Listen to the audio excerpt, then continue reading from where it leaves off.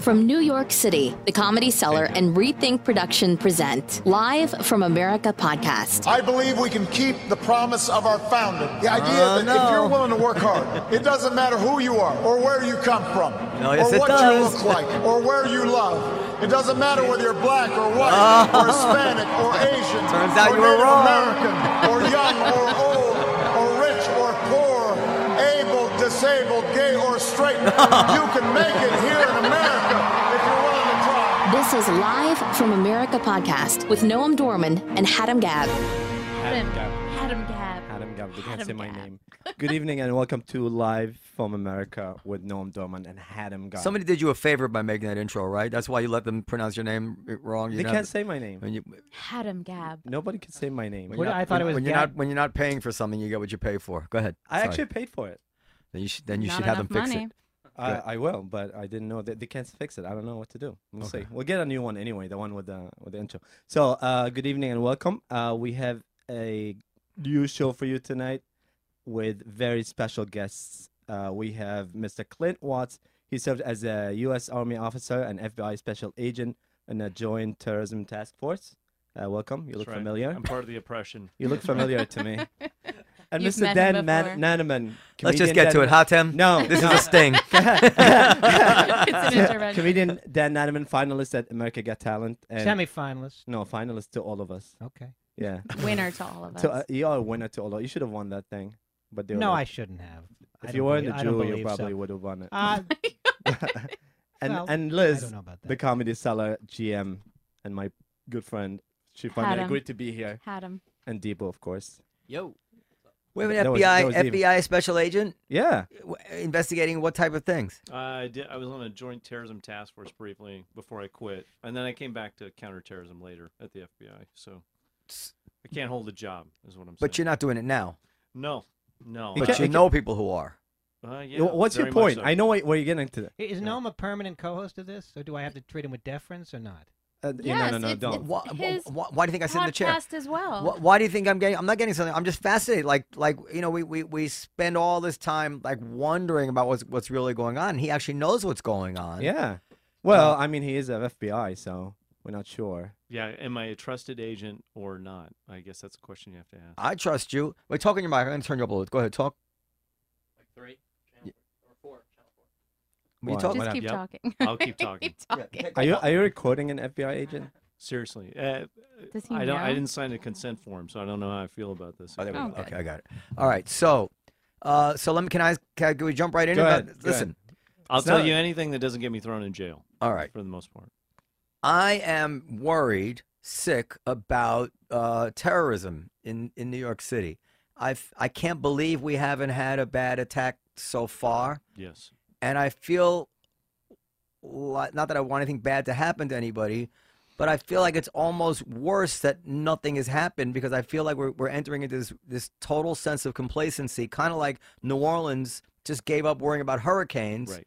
And then Katrina happened, and they say, "Oh shit, we didn't listen to anybody all this time." So, what do you think about that? So I think there's a couple things we should think about. One, since when I was I was in the 9/11 boom. I came to the FBI because we needed a bunch of new FBI agents. So I slipped in when the bar was real low, and got in. And when I was a terrorism agent, the FBI was in turmoil. This is post 9/11. They were trying to figure out what to do. They missed the 9/11 attacks.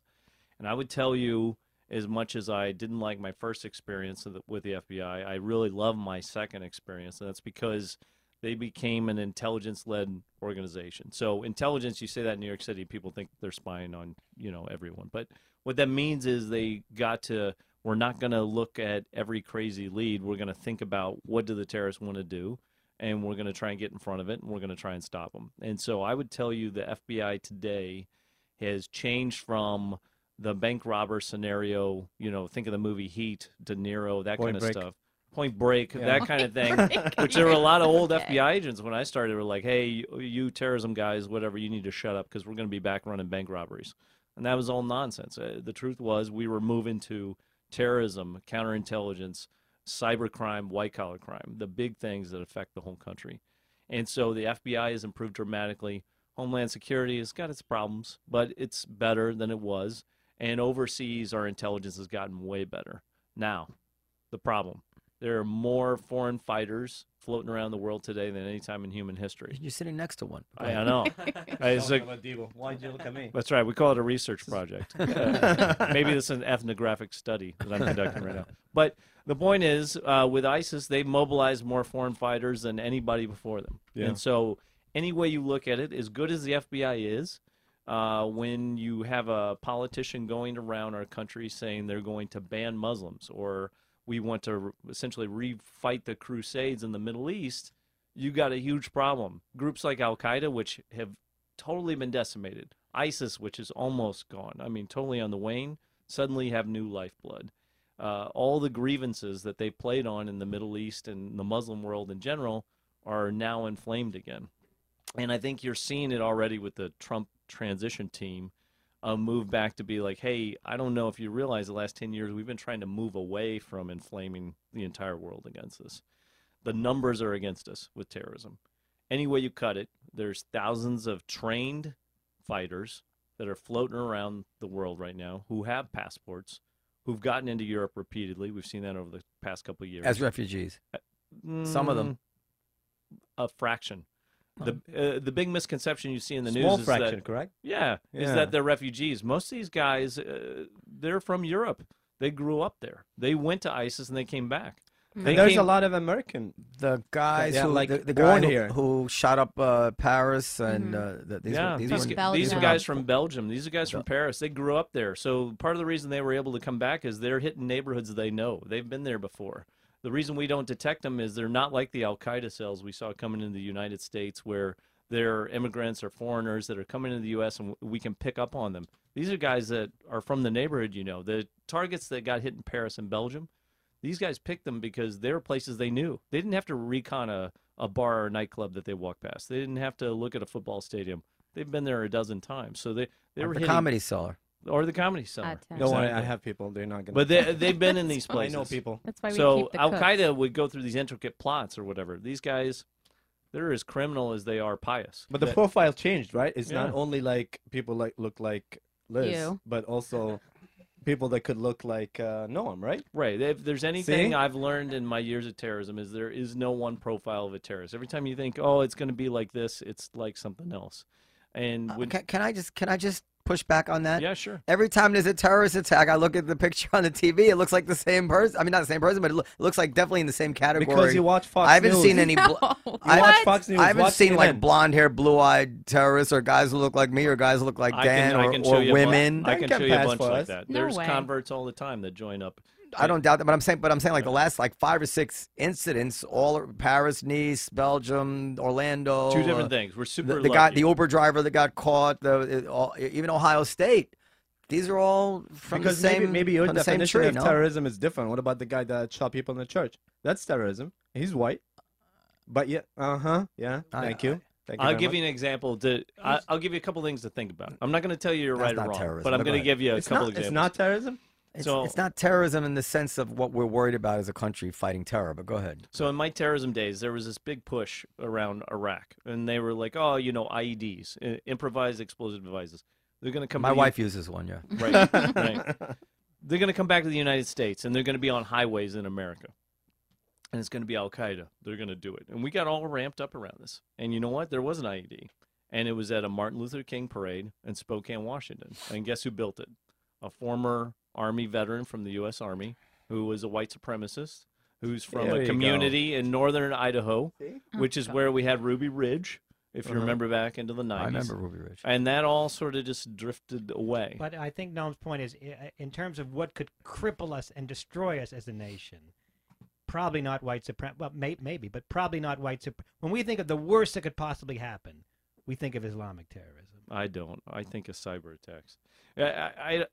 I think these things, the more I'm around terrorism, the less worried I am about it. I like this guy. Ultimately, terrorism is bad, and you're going to see awful things. What you see in Europe is a very different scenario from what we have here. In Europe, you have thousands of foreign fighters that went and joined ISIS. They are from immigrant and refugee communities. Yeah. You can say that They are. legitimately. Yes. Yeah, that's what I said. We don't have that same scenario in the U.S. If I went out on a terrorism lead in the United States, it would not be like going out on a terrorism lead in Paris or Brussels which has a huge problem. The Netherlands has a large problem. A lot of these small European countries have big immigration problems where these communities are very isolated, and it's created a lot of foreign fighters that travel to Syria, and they've traveled back. That's the other thing. We are in this notion now ISIS is falling, and all these guys are traveling all around there. No. This has been going on for years. These guys have been in Europe sometimes 9-10 months plotting, prepping attacks. We are super lucky there's an ocean between us, number one, us and most of these battlefields. Number two, the other thing we're lucky about is our communities are not immigrant communities that are in slums in the same way that you see in Europe. We've got a couple cases with Somalia, for example. Minnesota, we had a lot of guys go and join Shabab. But most of the recruits that are coming from the United States are ones and twos.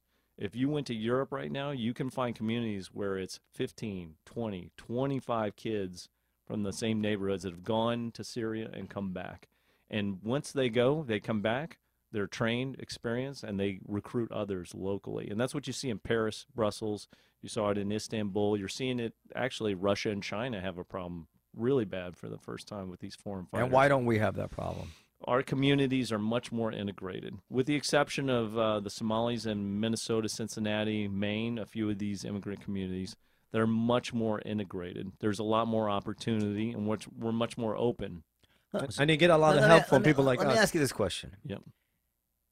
Because the arguments you're making, I listen. They're good news. If you're correct, they're good news. But in my heart, I don't believe them.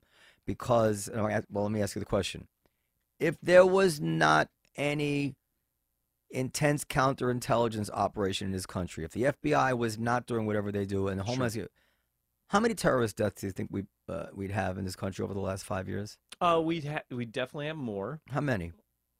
I mean, if there was just essentially, if we put the same attention to that that we put to Dylan Roof type people, if terrorism, Islamic terrorism, commanded the same resources as Dylan Roof did, which is 0, how many deaths would we have? You talking to me or him? Him. I think you'd have less than you might expect. I couldn't put a number. Let's say thousands. I think. I think Like just in the plots that I know that they foiled. Hundreds. Just in the plots that I know that they almost blew up the Brooklyn Bridge, right? There was a plot to blow up the Brooklyn Bridge. So why didn't we have almost that many blowing accounts? up the Brooklyn Bridge aspirational versus blowing up the Brooklyn Bridge are two different things. And I can tell you from going to talk to actual terrorists, when you go talk to them, you go, there's the 24, Jack Bauer. I'm going to blow it up. And if I don't torture you and jam water down your mouth, then you're not going to tell me. But mostly when you go talk to them, they might be like, hey, look, I'm thinking about blowing that up, but my girlfriend's not really in favor of it, and I smoked a little bit of weed a little while ago, and so I'm not really Muslims sure don't about smoke it. weed. Oh, we do. So I have Wait. I'm just thinking. So are you saying that they've never foiled any terrorist plot that involved anything radioactive or anything poisonous or what's the powder that they I think there's different, anthrax? There's difference between the aspirational thoughts of thinking about building those things and being close to actually putting it together. So they've never foiled a plot like that.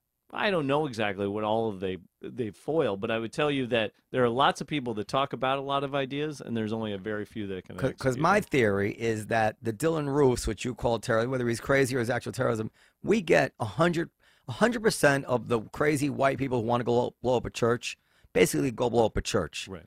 And there's no way to stop them, no way to catch them, unless they're stupid enough to tell somebody. And luckily there's very few of them. And very few of them. And we spend, what is it, tens of billions of dollars to keep Muslim terrorism at bay? I mean, if what you're saying is true, let's stop wasting the money. I'm with you. I think you could probably do a large reduction in counterterrorism spending and get the same results, if not a little bit I'd be happy better. just to wear my shoes on the airplane Yes. through the gate. And that's all Well, you're talking counterterrorism It's theater. TSA But free. let me ask you something. On the other hand, No. you guys get a great deal of information and help from other Muslim countries, and You're saying is that you guys. correct? I am an independent speaker, I should say, that doesn't speak for the FBI. But I would tell you that No, there- you guys are, as you know, White people. White people. oppressors. White people. like me. white people like him. So I would tell you we get a lot of support from There you go. certain countries Uh-huh. as opposed to others. So there are good partners and there are mixed partners and there are bad There you go, partners. Noam. And so there are certain countries that have been incredibly helpful Yeah. in the war on terror. I think Obviously, Israel is a huge partner in the Middle East. But I would also tell I you, liked you to that point. Israel? I can give you another example, though. Yeah, go ahead. That is very unspoken, which is Jordan. I think Jordan has been a huge partner. In the Yeah, war on Jordan's terror. like Canada. Nobody cares about them. I do. I mean, they've been huge, I think, in the counterterrorism fight. Yeah, King Abdullah is a good guy. Yeah. For you, There's a good guy. lot of countries, though, that play a double game. Yeah. And so they are highly incentivized to keep a low level of terrorism to get a whole lot of terrorism dollars from the Americans. So essentially what you're saying is that there's something special about America such that the behavior that is spreading like a cancer throughout the entire Arab world and through Europe is somehow not going to happen here. I don't know that anymore because things have changed in the U.S. just over the last decade from when I started this. I mean, the approach we used was much more multiculturalism integration, which has its pluses and minuses, and we are now very much in a pendulum swing back the other way. If you look back to even George Bush, who was a Republican, his strategy was we're going to rebuild the Middle East like ourselves. We're going to create democracies as a way to push back all sorts of oppression. That will root out terrorism. And that was a huge disaster. We can't make those countries like us. And so then we moved to a much more pragmatic approach, which was the Obama administration was, I don't care what goes on, really. I just want Iraq to be over, and I want to get guys out of Afghanistan. That's what we're going to do. And so we went to targeted killing, basically. This is drones. This is hunt and seek. This is special ops. That is the Syria approach. We'll let them rot there. We'll try and contain them. We'll go after the big fish. We are now swinging back to the only way that we can deal with this is to root out all of those countries. And you're seeing, if you look at General Flynn, the National Security Advisor, Trump, who is very weak on national security, but just is sort of tossing it over to these folks, they are much more in the we need to bring about a secular Middle East in order to secure ourselves. And that means lumping in all of the Arab Middle East with Iran, because they're also Muslim, connecting them with China and North Korea, which are already seeing a lot of agitation towards China, and creating essentially a polar world again, where we're back towards nation states and proxies fighting against each other. And that's a different strategy. So that would not even be the strategy you'd have of the Bushes. So like if you rewind back, to right after 9/11, it was the axis of evil. We're doing the axis of evil again, but we're not going through democracy as the solution. We're going through, let's just back some dictators and let's get rid of these guys. And so that's a third approach. So and back to it was before. Back to it was more in the 90s. This looks a lot like the 1990s, which was Bill Clinton, who Bill Clinton's strategy, if you look at it, was very much, I'm not going to pay attention to these areas. I just want it to sort of not go bad. I'm going to contain it. What Al-Qaeda did during that period was their strategy was, I'm going to topple the United States because they back all the local dictators in the region. If I can get the U.S. to withdraw from the Middle East, now I can go at these local regimes. We are looking a lot more at that trajectory. Luckily, Al-Qaeda, core Al-Qaeda, has been largely decimated. But we've got this Islamic State, awful variant that has come up in its wake. It's the next generation, and so I don't know which direction it'll go. Really depends on how, Trump has talked a lot in the campaign, but he's already backed away from a lot of those things, and he's brought in a lot of pragmatists too, or it looks like he will. Yeah. So. Okay, I want to ask you a question because you said it takes like 10 months for a terrorist to plan something. I said that? About 9-10 months, you said? No. I mean, it depends on how good the terrorist is. Like if they're not super good, they might decide to go pick up a shotgun and show up someplace in a week. Yeah, that's what I'm saying. It's like, isn't it just take this bag, press that button, and like you're done? Like, so why is this not happening more often? This is why ISIS has become so much more effective than Al-Qaeda did. Yeah. So Al-Qaeda were like the smart guys in college that no one liked. And so they would recruit guys that were very smart and very angry and highly ideological. Yeah. And they would take a Muhammad Atta, who put together the 9/11 plot, and they would slowly put together a complex plot to take down the World Trade Center. ISIS has sort of skipped all that. They have recruited anybody that wants to show up. And once they show up in Syria, they get a lot of training, they get equipment, they get money, and then they say, hey, you know what? You should go back home. They go back home, they communicate back with headquarters, and they say, you know what would be a great target to hit? I know the Bataclan Theater, and I know this stadium, and I know some guys down the street who are kuffers, they're non-believers, and why don't we hit that? And they say, okay, what do you need to get that done? So aren't you making an argument against the refugees? Sure, you could say that they're integrating with the refugees, but I would tell you the attackers in Paris, the attackers in Belgium, they're not refugees. These are guys that are from those places. They're attacking where they're from. They're going back home and conducting attacks where they're from. No, they have passports. They don't need to be what refugees. I'm saying is at the point where you have, I'm presuming. Here's why a refugee is a bad operative. Maybe I can explain that. I'm presuming that ISIS would like to do damage in America. Absolutely. So at the point where they have trainees in Syria,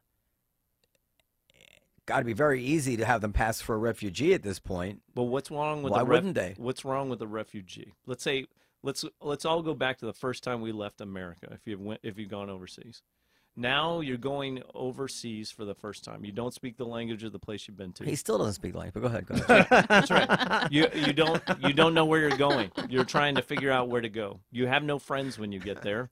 So what do? Your mission is to go into a foreign country, a language you don't speak, in a place you don't know, pick out a target, recon it, not get detected, find a device, find a weapon, and conduct an attack that is effective. Sounds great. I'm sorry, did I say that out loud? Seriously. Or you rent a train, an SUV at Avis, and just drive through the Times Square in the middle of. Everybody has tried to do this. Al Qaeda tried to do this. The Millennium Plot, 2000. They tried sending an operative across into Washington. He got to Port Angeles. He was sweating so hard, the border guard stopped him and said, hey, what are you doing? He couldn't even complete a sentence. It tipped off the most basic screener. Now, at least we had a screener. We call them clean skins. So Al Qaeda was like, we got to find guys with passports that can go back into the United States because they know how to navigate and they can talk. Look at me. They don't. They don't set off alarm bells. They know the neighborhoods that they go to. So I'll be right back. They recruited like crazy, and busted. They maybe churned up a half dozen, and it didn't always go well. You saw some of them. Zazi, for example, he was the guy that was out in Colorado that tried putting together the bomb and was going to come to New York City and detonate, and he got caught. He couldn't put the bomb together. It wasn't technically trained. ISIS has done the reverse. Anybody can come in. You come from France. You come from Belgium. You come from the UK. Come on in. You train, you fight on the battlefield, you build networks. Now we're going to send you back. You're trained. You can already get back into the country. You have your own network at home that can protect you. You can put together the device. You can actually gain entry to the target. And now that you're trained and experienced here in Syria, you can execute the attack. And they've done that wildly across all of Europe. They've done that throughout the Middle East, and they've done that throughout South Asia with these foreign fighters. We are lucky in the U.S. that we've had so few folks actually go to ISIS. We've picked off a lot of them. There's a lot less interest. We've had even fewer come back. We're super lucky that we're the United States. We got an ocean between us. We do have good border controls. We do have good intelligence. We have very low recruitment rates. Most of these guys are off the internet. Europe, though, has a reverse problem. They've got thousands of guys that are very angry, that can't come home, that are now going to settle in a bunch of terrorist hotspots in Africa, the Middle East, and South Asia. And ultimately, they're going to want to do attacks back in Europe. And I think that's hugely problematic. And they've got access in ways that it's very difficult to get access to the United States. So I'm not trying to say we shouldn't do border control and refugees and all that. We should. But the best recruit is what we call a clean skin, somebody you pull in from Europe or the U.S. that has access back into your target country, that speaks the language, doesn't draw signals, knows the target. That's your home run if you're a terrorist group. Well, I hope you're right. But I'm skeptical. But I hope you're right. I mean, if we were talking, if we were having this conversation on September 10th, 2001, I think we'd probably be having the same conversation. And then so all of a sudden, one of them really does get through. We'd be talking about, they're so incompetent. They tried to blow up the World Trade Center, blowing up a car in the garage. They don't know what they're doing. And never, they're just a bunch of gang who can't shoot straight. And then 9/11 showed, you can't count on that. You can count on that only so much, But I don't think it's about policies at home. I think it's about what we're doing overseas. Absolutely. Yeah. I mean, if you look at I don't know. At what's going on with the drone strikes, the targeting. If there was a great article in the New York Times 2 weeks ago, the guys that were doing the one-to-one recruitment of Americans in the States, they were decimated over the past year and a half. They were, getting on social media, talking to Americans. The drone strikes are effective, is what you're saying. Yeah, very effective. Now, do they solve 100% of the problem? Do they create terrorists? I think that's overhyped. You think? I agree with you on that. I think if you go into places like Pakistan, there's been some polling done on it. It's kind of like a drug den. Let's say you go into a neighborhood that's rife with drugs, and you're like, hey, why don't you hang around that house over there? And they'll go, well, that's where the cops are going to show up because there's a drug den there. They're like, do you really get upset if the cops are doing it? They're like, no, we know they were coming. Well, it's very similar with drone strikes. Here are your options with, let's say, drones versus anything else. I can send in a foreign military to do rape and pillage of your entire neighborhood. I can send in a proxy force, a militia, which is some cash slipped under the table, and they go in and really do a number on you.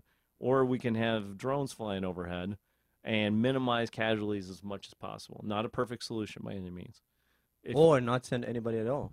And then you leave get them alone. And then you get 9/11. So that's what we did in the prelude to 9/11. We said to the Taliban, okay, you can have these Al-Qaeda operatives floating around in the tribal areas, and we did that. And over 4 years, they put together the embassy bombings, they put together the Cole bombing, and they put together. But if you go back more than that, we actually created Taliban to fight the Russian. So my point is, we were the first state sponsor. Exactly. Of foreign So fighters. if we did not, do you like when I say we?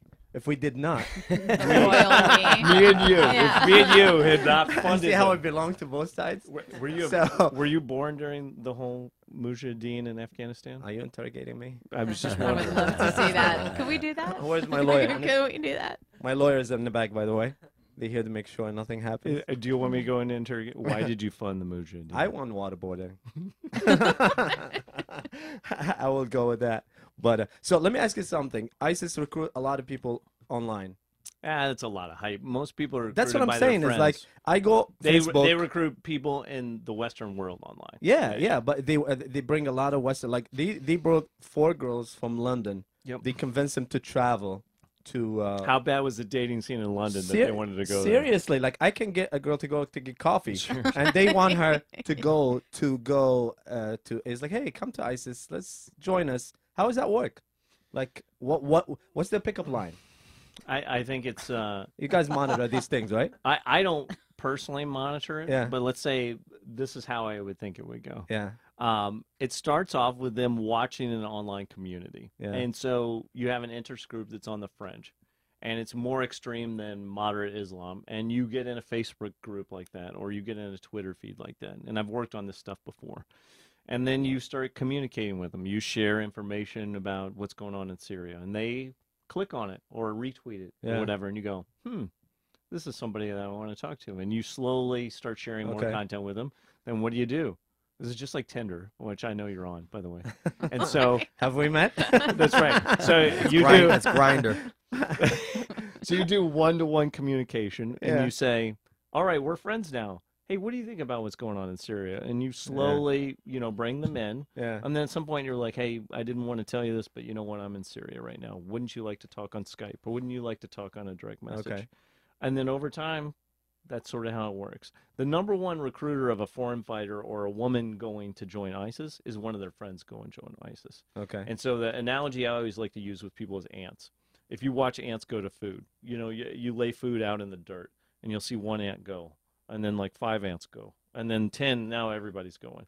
That's very much how it works with recruitment. Yeah. As soon as one person makes a journey and they, tweet back or communicate back and they say, "Hey, I did this. Look what I'm doing. I'm a foreign fighter in Syria." It incentivizes everybody else to do it. Go down. And you see this sort of trickle effect. And you could watch it in the neighborhoods in Europe very, very well. One goes, 2 friends go. Now you got 3 guys in an apartment complex, 2 guys across the street. And before you know it, you're at 20, 25. It happened. The only real good case of that in the United States that you see is in Minneapolis. They had that to Somalia. You had about 22 guys from Minneapolis go. And it's that contagion phenomenon. 1 or 2 go, they rile each other up, and then more people go. Okay. And we like to act like that's like a unique experience. The military works very similar, by the way. If you want to join the Army, it's not a coincidence that guys from Texas join more than guys in Vermont. No. And so you say, well, why does that happen? Well, they see their buddy go. When their buddy goes, this is very influential. So then they do. Okay. And that goes for most anything. I mean, when you're 22, you don't really think through what it's like to go to Syria until you get there, and then it oftentimes turns out to be a lot. Yeah, but I'm sure your options like Syria, Vegas. I mean, you'll be like, which one? Maybe Noam will go to Syria. Yeah, who knows? Who knows? Syria, you don't have to pay to shoot guns. Vegas, you do. Yeah. So Facebook, Twitter, and Microsoft, Google, YouTube, they're all gonna collaborate to crack down the terrorist content. You heard about that 2 days ago? Yeah, they finally say they're going to share a database and they're going to take everything. Good thing they're doing that right when ISIS is almost defeated. Yeah. I'm glad they really stand up to fight them. Yeah, they did it because the European Commission yesterday said that they have to do something or they're going to make an action. But you mean the revenues might be hurt if they didn't do anything? Absolutely. That's absolutely. I know. So is that going to be effective? Dan, are you going to? Yes.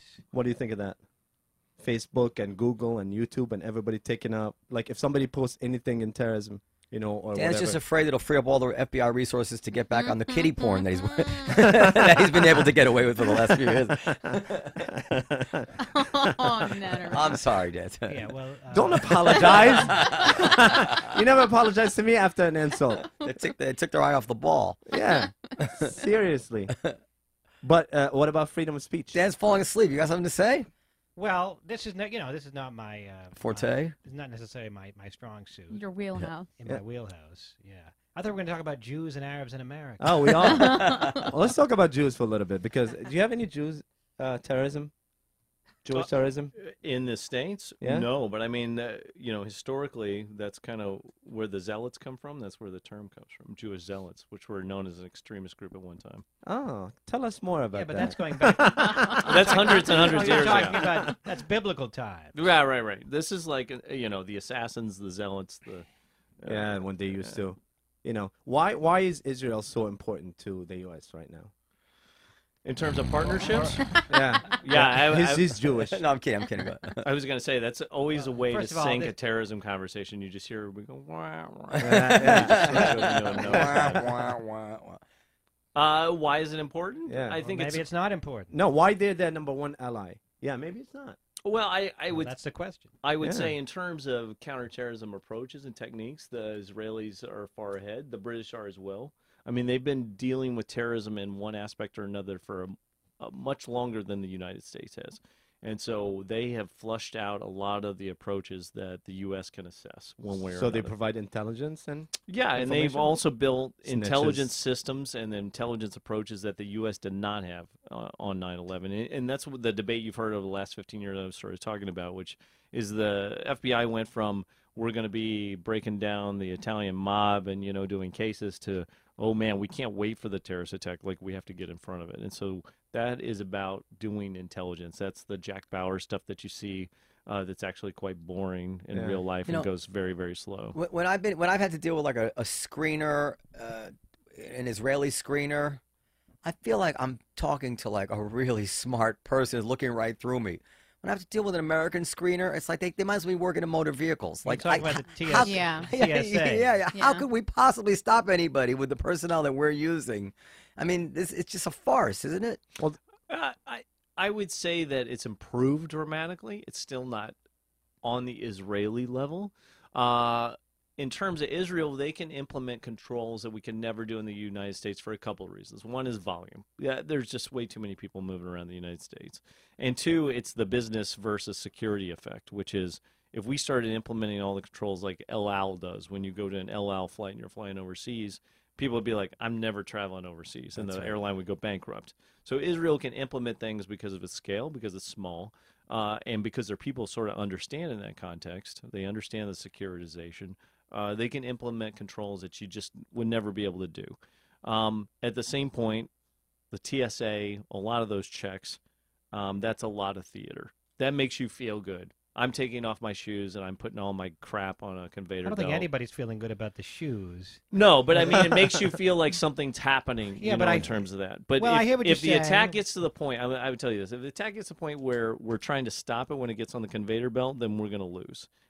Where we do well is with our investigations. It's with our But I think analysis. most Americans know that this is theater. I mean, we know that this is ridiculous to randomly select a little old lady from Pasadena to be frisked. Everybody knows. And it feels good to bitch about your airport experience at Thanksgiving dinner. and it was so miserable. You know, people like talking about it, and they feel like, okay, there's more to be done there.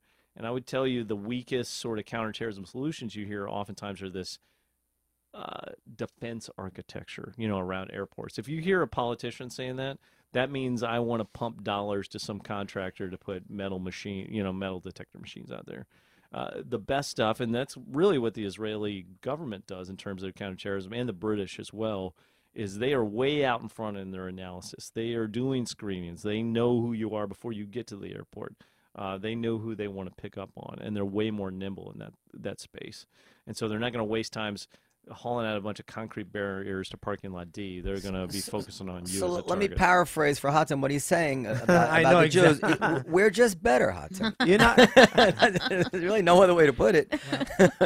Well, I have to say, I've been through the Cairo airport, and they did a number on me. So I can't say that I haven't been equally airport. worked over by both the Arab and Israeli. The safest security. airport is in Cairo. They say just all go, all of you, just go, no problem. We do good. Israelis not to mention human rights. We can do what they do in the airport here. Is it true that the only way to stop a bad passenger with a gun, is to have a good passenger with a gun? I think that's a disaster. I mean, I'm waiting for the time an air marshal fires a round off and depressurizes the plane.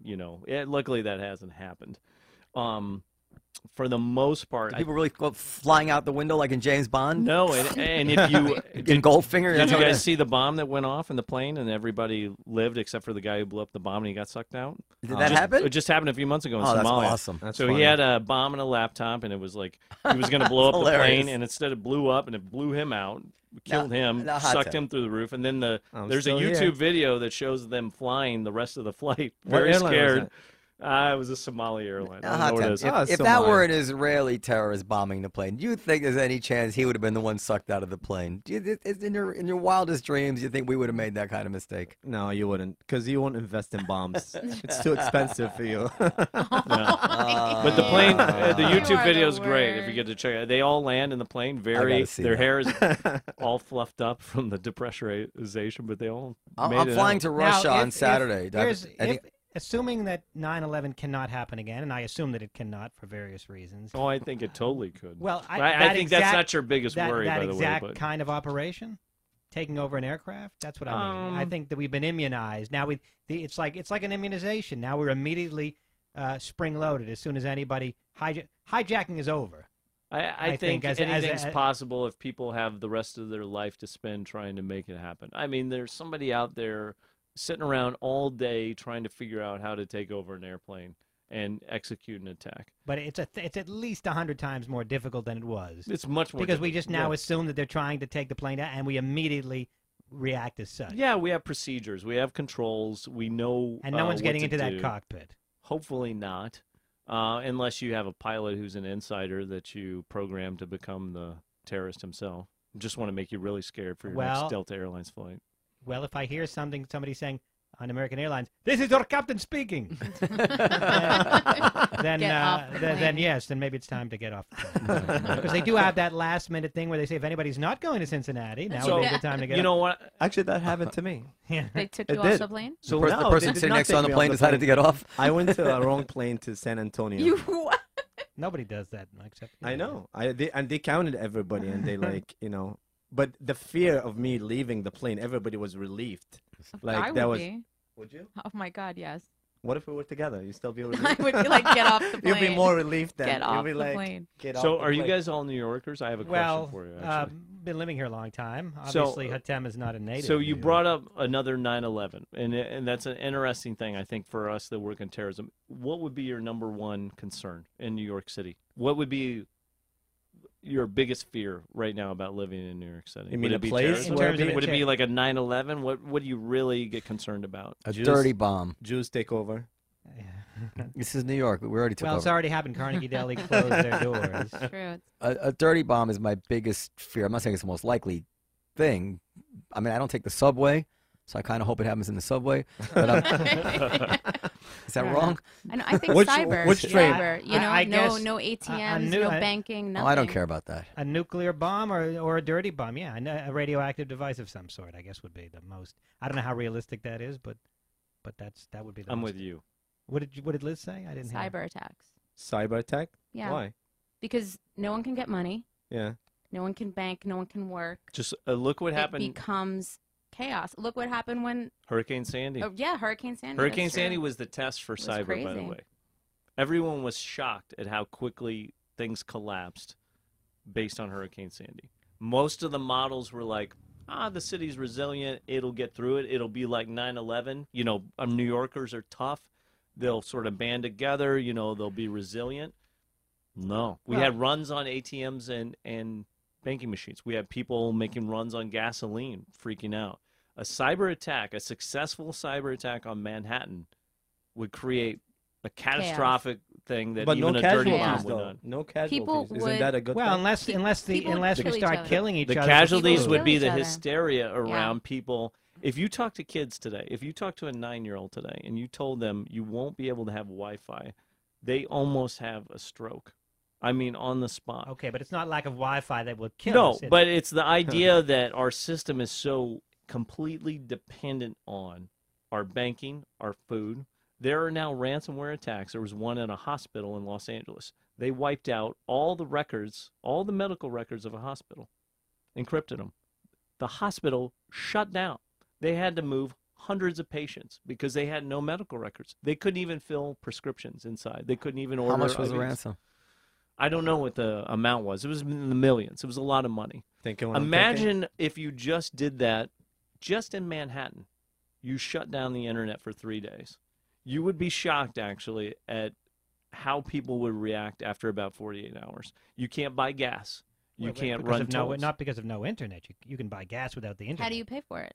You can't pay for it. You pay for it with a Pump- With what? pumps With a credit don't work. card? Not everybody keeps No, their but you cash can't under the do mattress like you, Dan. Have you ever been to a restaurant? You're talking about the internet. What does the internet have to do with paying for gas? Everyone's systems that's are a the in credit like- card. process You your swipe credit a credit card. card. Credit card is Via not the the internet. How do you think it- process your credit card via the internet. via the internet. the credit? I mean, we've been You don't we've been call processing credit cards since long before the internet. It used to be dial-up.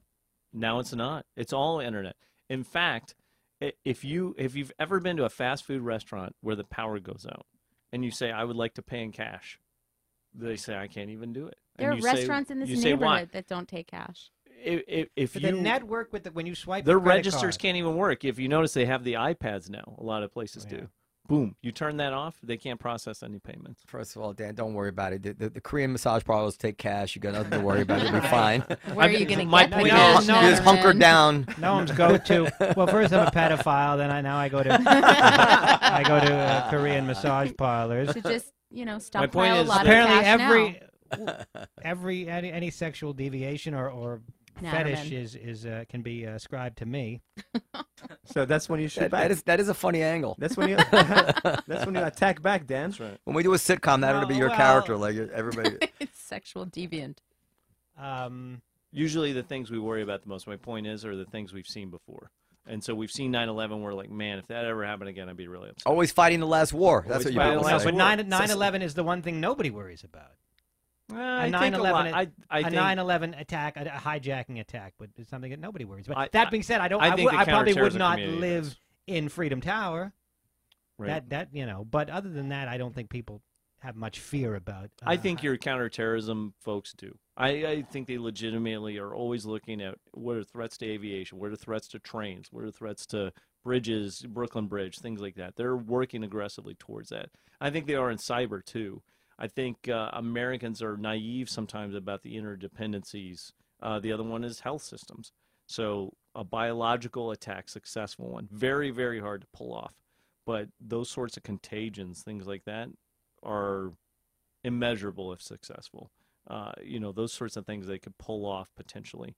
And what's interesting about the sophistication of any enemy at this point is that they can learn so quickly because of the internet as well. So you're seeing some pretty amazing stuff pulled off by idiots just because they know how to access the internet. Look at the Orlando attack. I never would have believed that a terrorist attack in the United States, which Orlando was, could be pulled off by a guy who has no connection to Al-Qaeda or ISIS, who literally just thinks it through and says, I'm just going to go buy some weapons and I'm going to show up at a place. particularly sophisticated. I mean, No. Dylan Klebold and Eric, what were their names from Yeah, that's it. Columbine? Yeah, They did it before. I mean, a long time ago. I guess there was the internet back then. I don't know where they learned their trade. But it's not overly sophisticated to pull off that kind of attack. No, it's not. I think that's what everyone's learned is I don't need to try and knock down the World Trade Center. I can have a huge impact with very, very limited resources and just a little bit of information. Yeah, you can shoot up any mall in the 50 states and be on the Pizzagate this week. Well, let me ask you this question. How disappointed was that guy when there was no, child trafficking going on in the back of that pizza place when he showed up? I can't say anything. No one's looking at me. Well, I figured you know how he feels. Go ahead. I'm trying to concoct another lame pedophile joke. All right, for the record, Dan is not a pedophile as far as I know. Go ahead. What else? I have no basis. We were talking earlier about the white supremacists and terrorists that are not Muslim. Mm-hmm. But you'll grant me this. No white supremacist is going to pull off 9/11. Why not? Come on. That's a fair argument. They don't have it. I would tell you. No hillbillies pulling off 9/11 was such a magnificently orchestrated operation, requiring a level of commitment. And TLC. Planning. That's it. That's level right. of You're planning. exactly right. So there's two things you got to look at: motivation and capability. And so domestic extremists have tons of capability, but they tend to be lazy. Oftentimes very fat, it turns out. Whenever And they're driving the rascals. Right, and so they'll talk a lot. The revolution's coming as soon as they get through this Krispy Kreme donut. I'm going to overthrow the U.S. government if I can just get through the NFL game on Sunday, and then I'm going to get my monster truck. Yeah, they talk a lot, but they tend to not act ultimately, and we're very lucky. In the US. Timothy McVeigh was the exception. Timothy McVeigh is an exception. But, I mean, these are one-offs. You're not talking about groups of 20 individuals like we saw on 9/11. You're seeing ones and twos. And so we're super lucky that they tend to not get that motivated. But they have all the capability in the world. They have access to it. They're actually more intelligent, than I would tell you, than a lot of the average terrorists. We watch a lot of 24, so we think these terrorists are always super sophisticated, brilliant young people. That's not actually the case. Yeah, I mean, when you go out and experience them firsthand, you go, wow, I was really hoping you would be like 24, but it turns out you're just not that bright. But they're motivated. The ISIS recruit, the Al-Qaeda recruit is motivated. They're committed. They're going to see it to the end.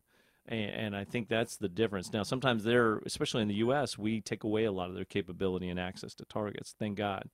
But they are committed. So to your point, which is they are committed to the long haul to attacking Americans.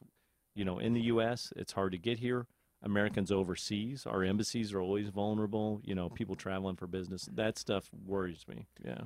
Have you given much thought to something I can't quite figure out is where the line between mental illness and sane barbarism is drawn? Like some guy, we kind of think the guy Dylan Roof was crazy, Right. but then we don't think the Arab guy who does the same kind of thing is necessarily crazy. Yeah. And I think he might not be, but do you have any insight into that? Yeah, I mean, I have some crude ones, which is my general rule of thumb is the further you get from Mecca, the crazier they are. And that their grievances, I like that. That's a good one. their You're grievances, crazy, are not well fleshed out based on the ideological tenets.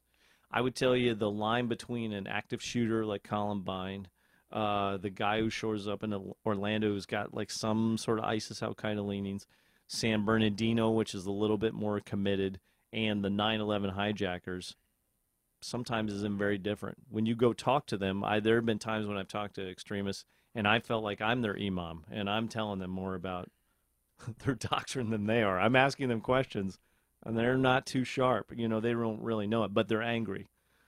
They've got psychological issues. And the more Western they are, the more psychologically damaged I think they often tend to be.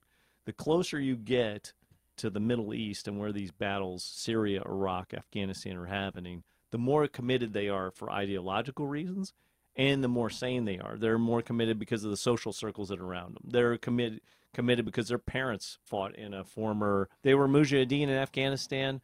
The grandfather's Mujahideen in Afghanistan. Their dad fought in Iraq, and now they're a kid and they're going to go fight in Syria. And then there's the line between religious fanaticism and insanity. Right. If there is a line. I think there's another aspect is that I think a good insight is at what age did they come into these beliefs. I think that I mean, listen, some of the things that the major religions believe are absurd, right? But if you've believed it since you're an infant, somehow you just believe it and that's sane. But if you've never believed and all of a sudden at 20 years old, you just become fascinated with this and start believing, that's usually the sign of something that's not right in your head, I think, because you're adopting it after that kind of process, the normal vulnerable years where that kind of thing, a normal person will integrate those crazy ideas and not realize he's crazy. It's just, Yeah, I think you're exactly right. When I train law enforcement folks, I'll tell them the faster somebody radicalized, the more psychologically damaged they usually are. So if you can encounter ISIS online, and in 2 weeks you're now wearing very different garb, and in 3 weeks you're making friends who are like encouraging extremism, and within 4 months you're wanting to go to Syria, oftentimes you have a lot of psychological issues. Very different is the person that grew up in a community where that's all they know, and their friends are joining, the fight in Syria, and maybe they're worried about toppling Assad first, and now they're incrementally moving towards religious extremism. Ironically, the guy who moves away from it could be the crazy one in that situation. Right. Yeah. I mean, oftentimes it's very much the case, and so it's very different scenarios. When I get concerned, when I see these cases, are the people that drift from one thing to another. And I always give the example. I'm into motorbikes this week, and now I'm into rap music. Now I'm an environmentalist, and now I'm in Al-Qaeda. Those people worry me because you don't know when they're going to go off the deep end, when they're going to commit to violence. It tends to be really, really quick.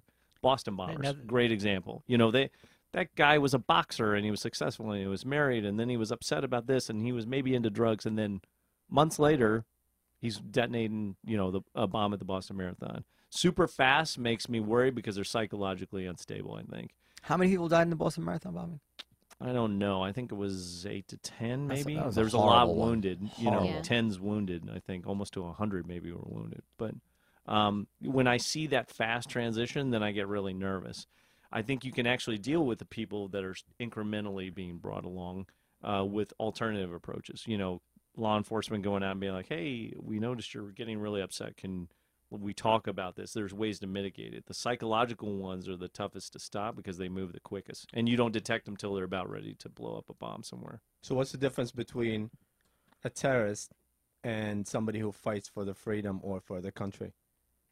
Like Israeli when they bomb. Who is a freedom fighter versus who is a terrorist? Like, say, for example, when Israeli do something, they say, "Oh, we're not terrorists." It's the exact same thing when they say, blow up a school, or let's say attack. You're throwing tea in the Boston Harbor because of taxes, and when the you British bomb are a calling school, you a terrorist, and yet you, you're saying I'm a freedom fighter for I America. under the impression that that Israel ever went into like an Arab kindergarten and threw the kids out the window. We're having a conversation here. Of course, this is a question. Great point. Yeah, thank you. No, where's the other one? Where's the dildo? That is the penis one. The penis one is there. So if Israeli attack something and they say, or even us, even if we blow up something, we say we were defending something, but we blew up civilians in the operation. In Iraq, for example, it happened a lot, So, but we justified no innocent it. people were killed in Iraq. He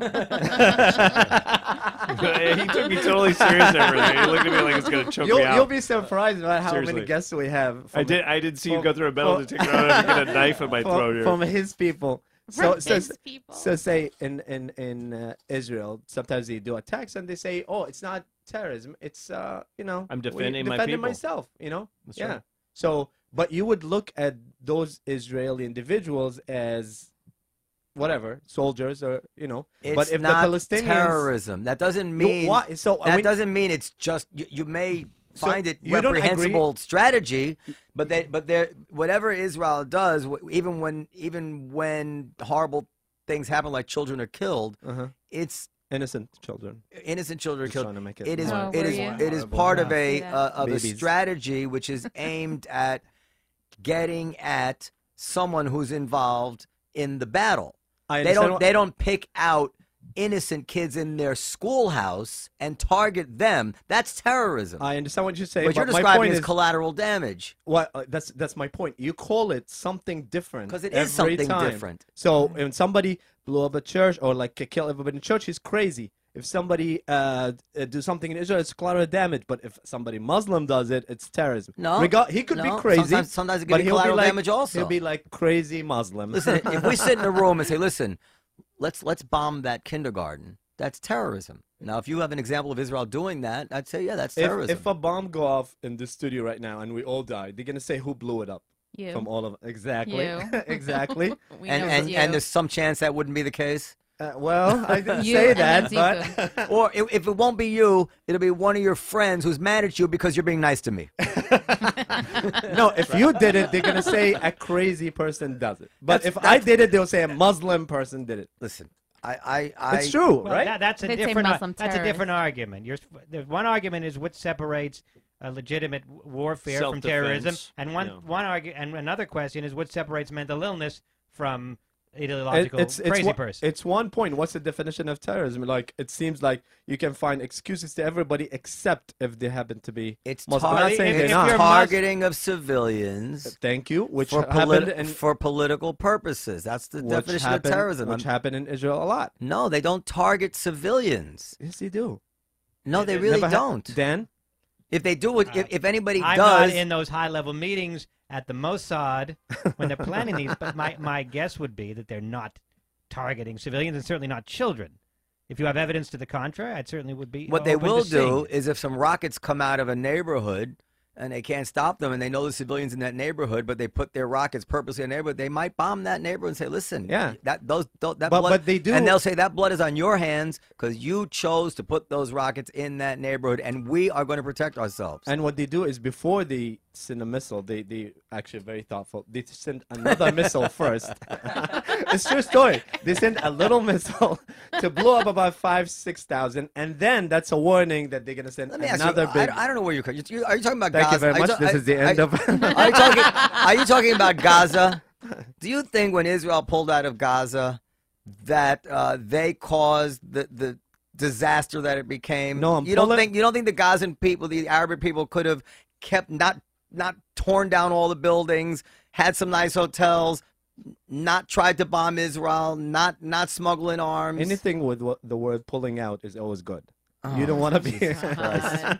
But yeah, they could have, but they don't want the same peace. I think Israeli do. I don't think that their government won't. I think the people do, but I don't think their government do. Yeah, I agree So, with that. Thank you. I think we're going to solve the Israeli-Palestinian issue during Trump administration, right? Yeah, Trump. Yeah, Kushner's going to take for care sure. of it. The guy with the For yarmulke is going to negotiate. For sure. What do you think of Trump? Like, he picked his third general today. That's right. So it's all going to be Army now. What do you think of that? Not Is that all. good choices? I Well, mean, some like of a them lot are of Marines and some are Army. yeah. I think that's what you do when you're really insecure about yourself and you want to surround yourself I by thought the same thing people today. that seem I was confident. thinking that's Yeah. what Middle Eastern leaders do. You're You not pick everybody confident, from- and so you're picking a bunch of generals because it sounds like, well, they should be tough, and then I'm tough by the transitive property of toughness. I am tough because I'm around. Well, them. that could be true. That's not what I was thinking. I was thinking that. You're insecure about your security position. You don't understand the threats, really. Yeah, I'm afraid. Like if I was president, I'd be like, I don't know what the fuck it actually means to go into like the logistics of it. Like these guys know, the civilians don't know. Who knows but the generals? And if you have a good civilian Secretary of State and good other thing, yeah. I mean, I think if these are good people, I kind of like the idea of people who've actually gone to war deciding His name is whether Mad we have a Dog, good chance right? of winning a war. Sure.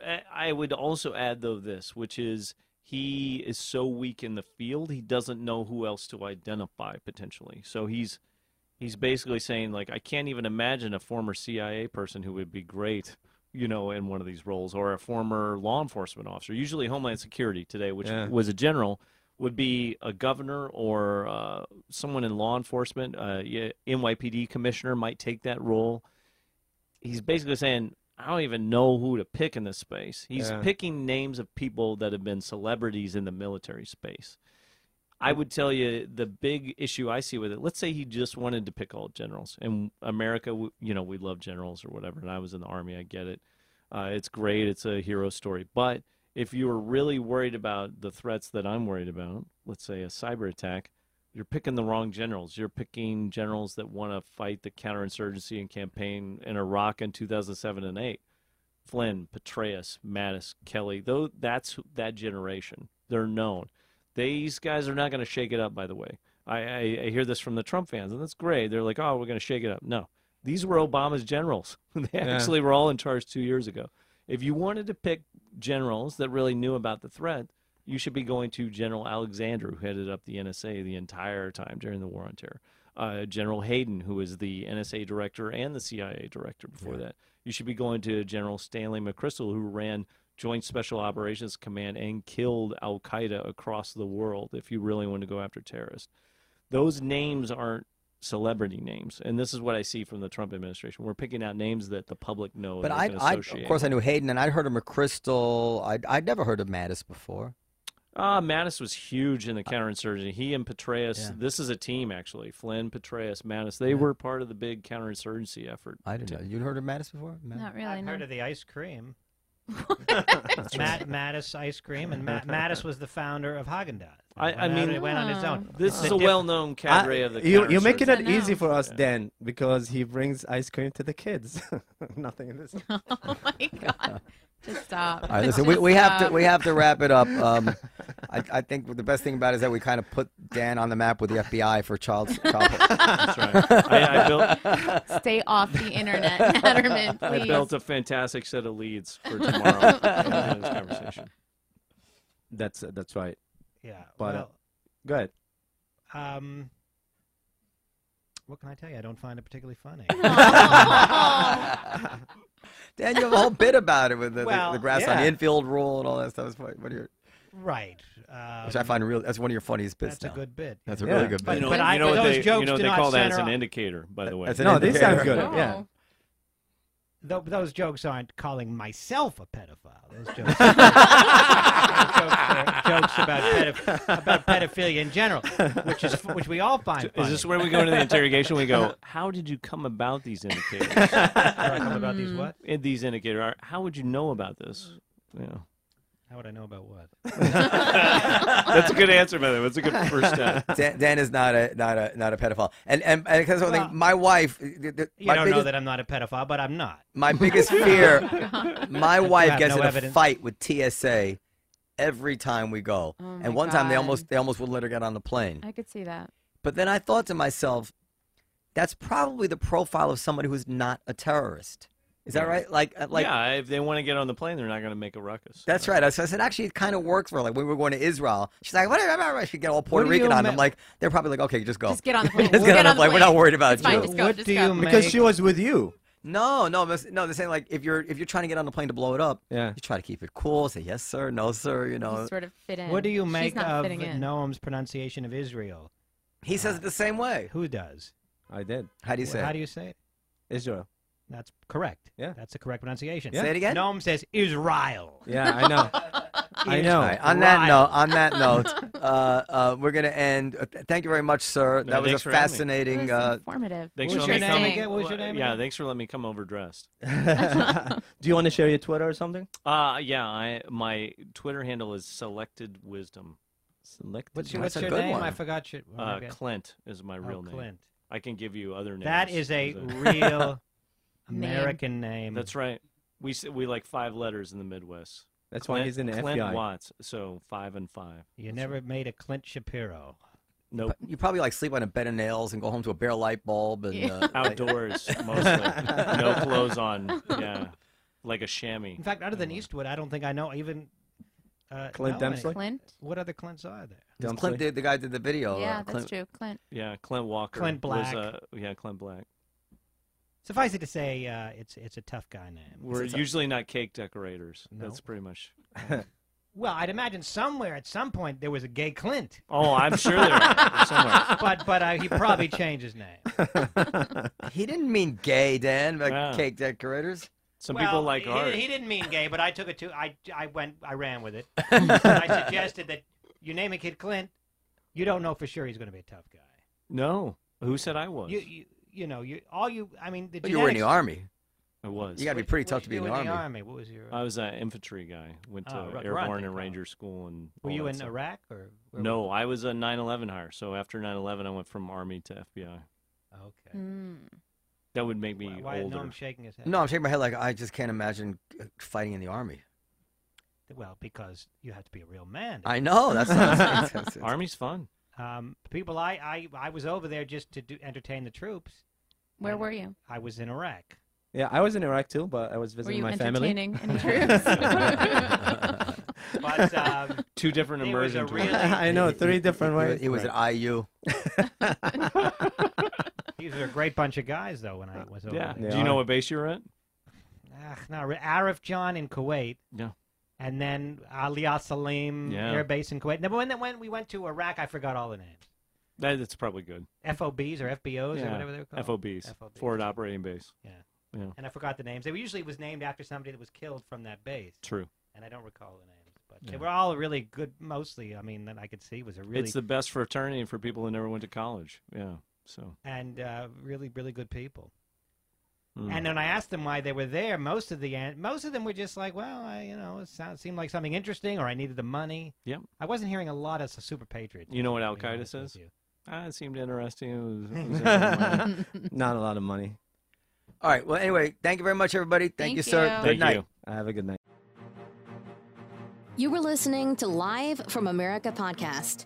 To contact us, please go to www.livefromamericapodcast.com. Brought to you by the Comedy Cellar and Rethink Production.